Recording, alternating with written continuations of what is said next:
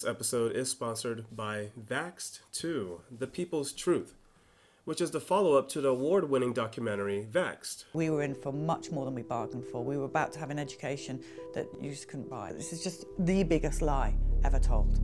Nobody in their right mind would ever take this vaccine if they actually read the clinical literature. This has actually been proven that these vaccines cause cardiovascular instability in these infants. It causes death, and they admit it. Those injured families, you have to appreciate what you've done. Sharing your stories online, sharing your stories on the Vax bus has grown a movement. After his 12-month vaccines, he lost eye contact. Like an idiot, I went back for his 15-month vaccines, and he completely stopped talking.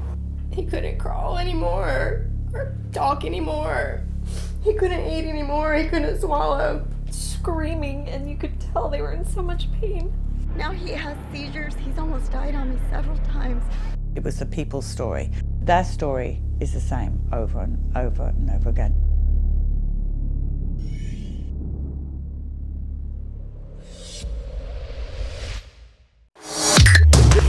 This is a Truth Podcast where we question everything and no topic is off limits. I got it all covered. Discover the truths about topics you were never taught in school. Learn the uncomfortable and inconvenient truths about current events, geopolitics, culture, economics, and healthcare. You're now listening to the Truth Podcast. Question everything. And now your host, Richard.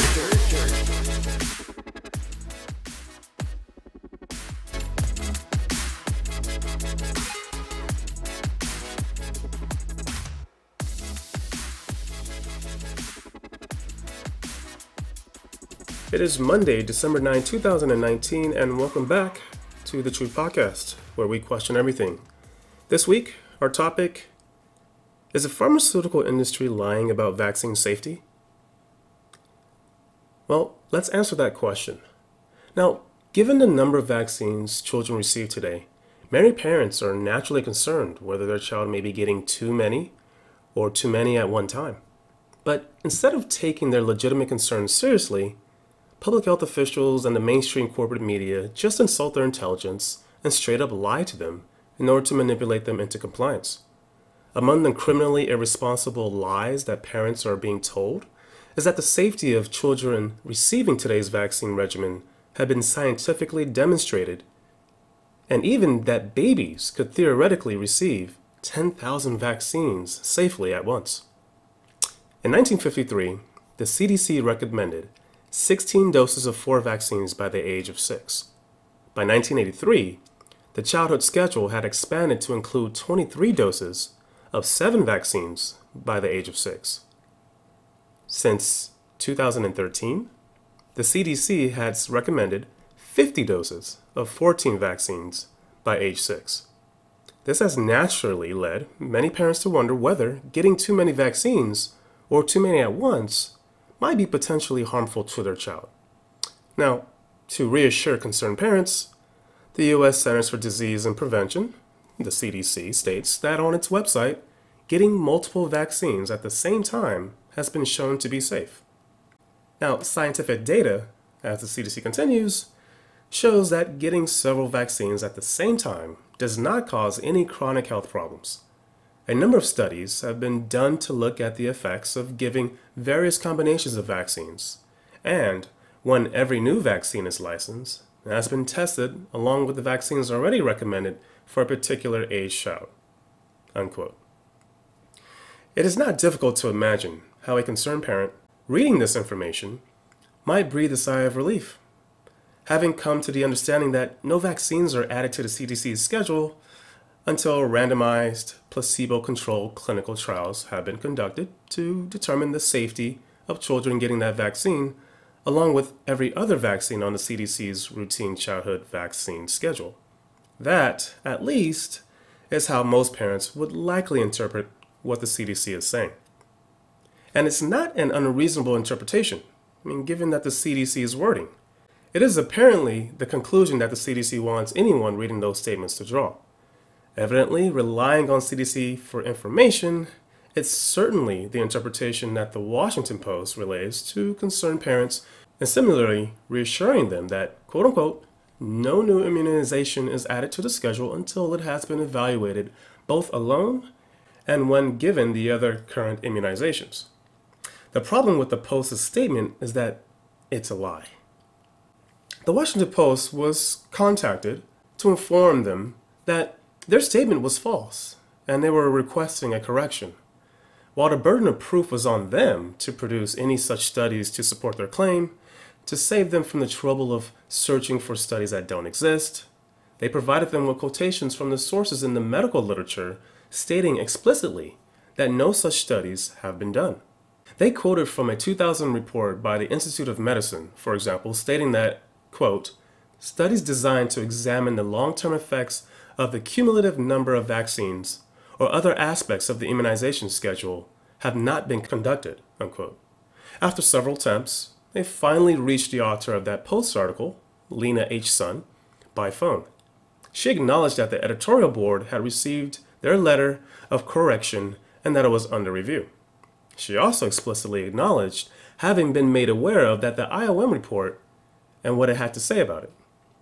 Despite knowing the truth, to this day, both her and the Post editorial board have refused to issue a correction to their readers, and the article still continues to blatantly lie to parents in order to persuade them to obediently line up and get their children vaccinated. This is because vaccination has become a religion. Lena H. Sun and the Post editorial board are simply faithful adherents to the vaccine religion, so they choose to believe their own falsehood rather than accept the truth stated plainly by the IOM. They choose to continue lying to parents rather than acknowledge that the reality of the safety of the CDC's routine childhood vaccine schedule has not been scientifically demonstrated. After all, to acknowledge that particular truth would be to commit the crime of hearsay against the vaccine religion. If you look at the CDC's statement more closely, you'll see that it's not actually saying what Lena H. Sun and the Washington Post editors apparently believe. It's saying strictly on faith. The people at the CDC responsible for communicating this reassurance to concerned parents much more cleverly worded their statements in a way that would lead parents, as well as lazy, unthinking mainstream journalists, to the desired conclusion without actually coming out and directly making the false claim that no vaccine is added to their schedule until studied for safety when given in combination with every other. Look again at the CDC's wording. Quote, a number, unquote, of studies have been done on various combinations of vaccines, and every new vaccine has been tested along with the vaccines already recommended. When the CDC says along with in that statement, it doesn't mean in combination with, it just means in addition to. All that the CDC is really saying here is that prior to being added to the CDC's schedule, all vaccines undergo clinical trials to study their safety when administered individually. And there are some studies testing the safety of administering several vaccines at once. The CDC does not mean that no new immunization is added to the schedule until it has been evaluated both alone and when given with other current immunizations. That's just what it wants people to believe, evidently. So this explains why, when mainstream media outlets like the Washington Post make false statements about vaccine safety, the CDC makes absolutely no effort to correct the record, so as to prevent the general public from being misinformed. It is only information, whether incorrect or accurate, that would lead people to avoid vaccination that the CDC concerns itself with combating. So long as the misinformation results in higher vaccination rates, the CDC is fine with it.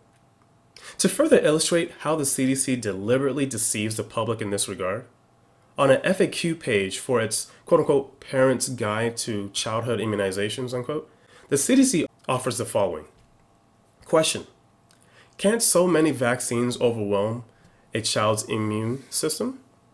Answer: we may not know exactly how many germs a baby's immune system can handle at one time, but it is considerably more than they will ever get from vaccines. After all, this is the immune system's job.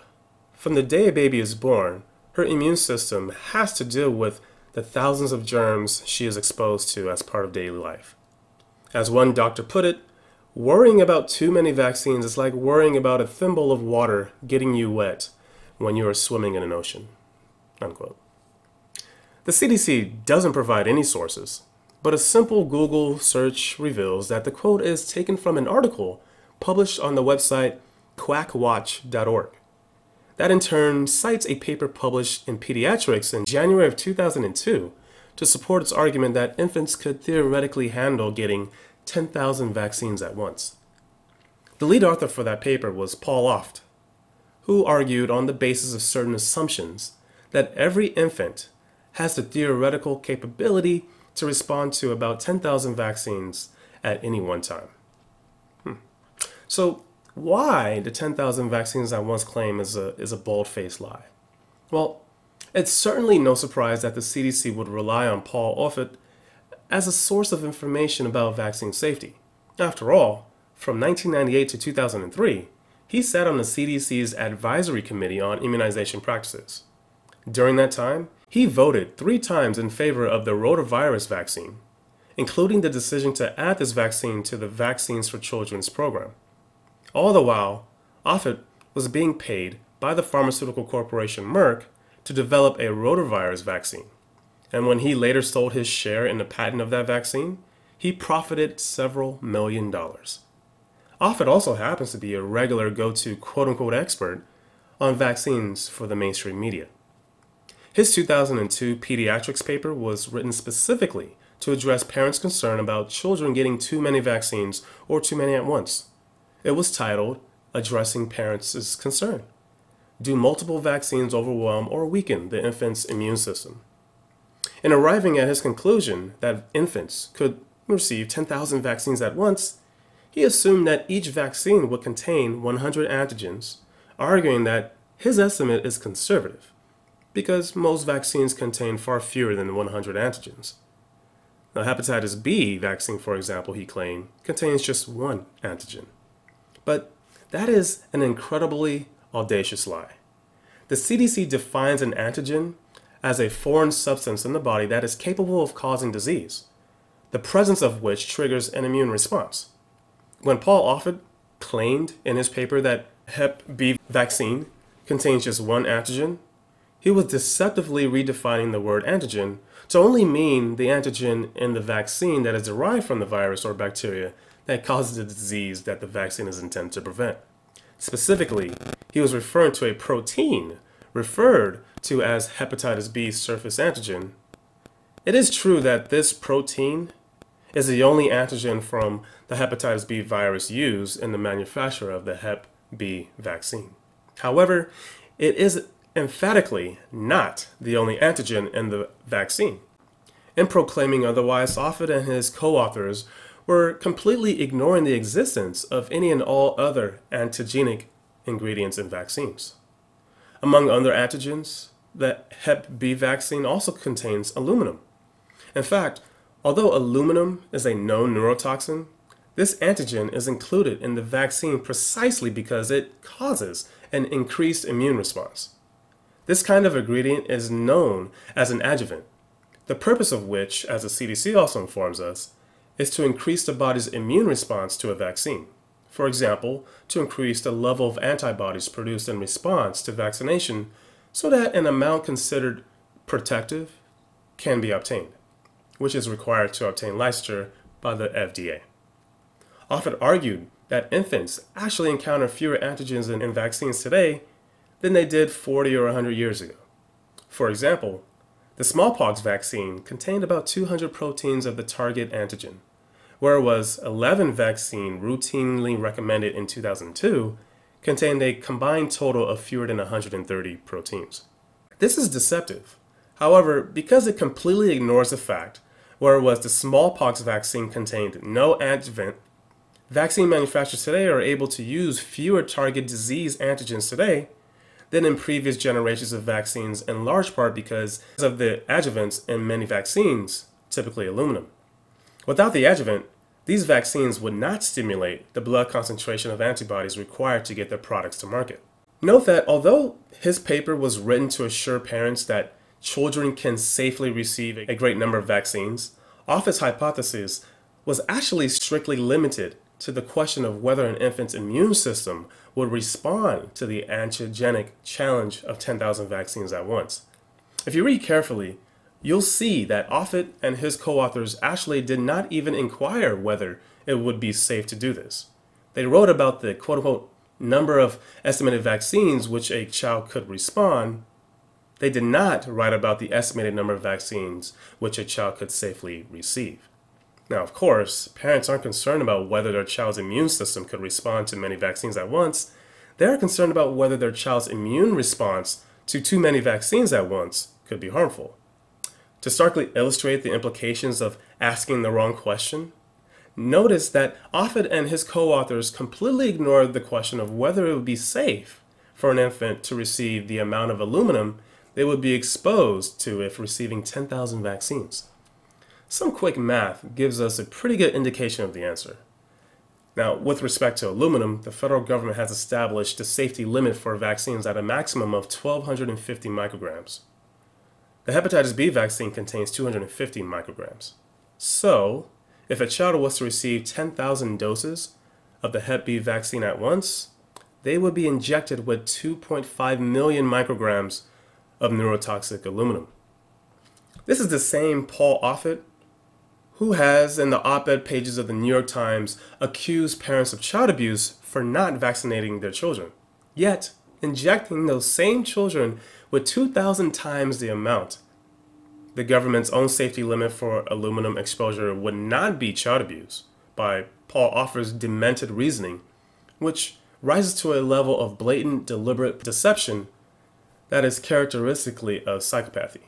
And this is precisely the same fallacious and demented reasoning that the CDC relies upon to dismiss parents' concern about their child receiving too many vaccines. Now, look again at the careful wording and limited scope of the CDC's answers to parents' question about the safety of their child receiving so many vaccines. From a day a baby is born, her immune system has to deal with the thousands of germs she is expected to as part of daily life. As one doctor put it, worrying about too many vaccines is like worrying about a thimble of water getting you wet when you are swimming in an ocean. Now, notice that the CDC's answer considers only the infant's exposure to germs from vaccines. That is, only the viral or the bacterial antigenic components. The CDC, like Paul Offit, willfully and deliberately ignores the fact, of which they are perfectly well aware, that these are not the only antigens in the vaccines. Like the neurotoxic mercury and multi-dose vials of influenza vaccines are not quote-unquote germs. We are not already swimming in them, or we'd be dead. And parents is concerned that receiving too many vaccines at once might harm their child is not only perfectly legitimate, but scientifically validated. That's a truth that the CDC just doesn't want you to know, hence the willful deception which the mainstream media and other high priests of the vaccine religion are all too willingly to amplify in order to manipulate people into compliance with the public vaccine policy. So, I've said it plenty of times already in the multiple podcasts that we've done on vaccines, and I'll say it again now. Drug companies and the medically trained definitely have their place. There are plenty of truly dedicated, super ethical, and ultra-caring medical professionals out there, and I personally know several of them. Sadly, as is the case for every other walk of life or global demographic, there are elements, unfortunately, a large number of elements, within the drug and the medical fraternity that are out and out crooked.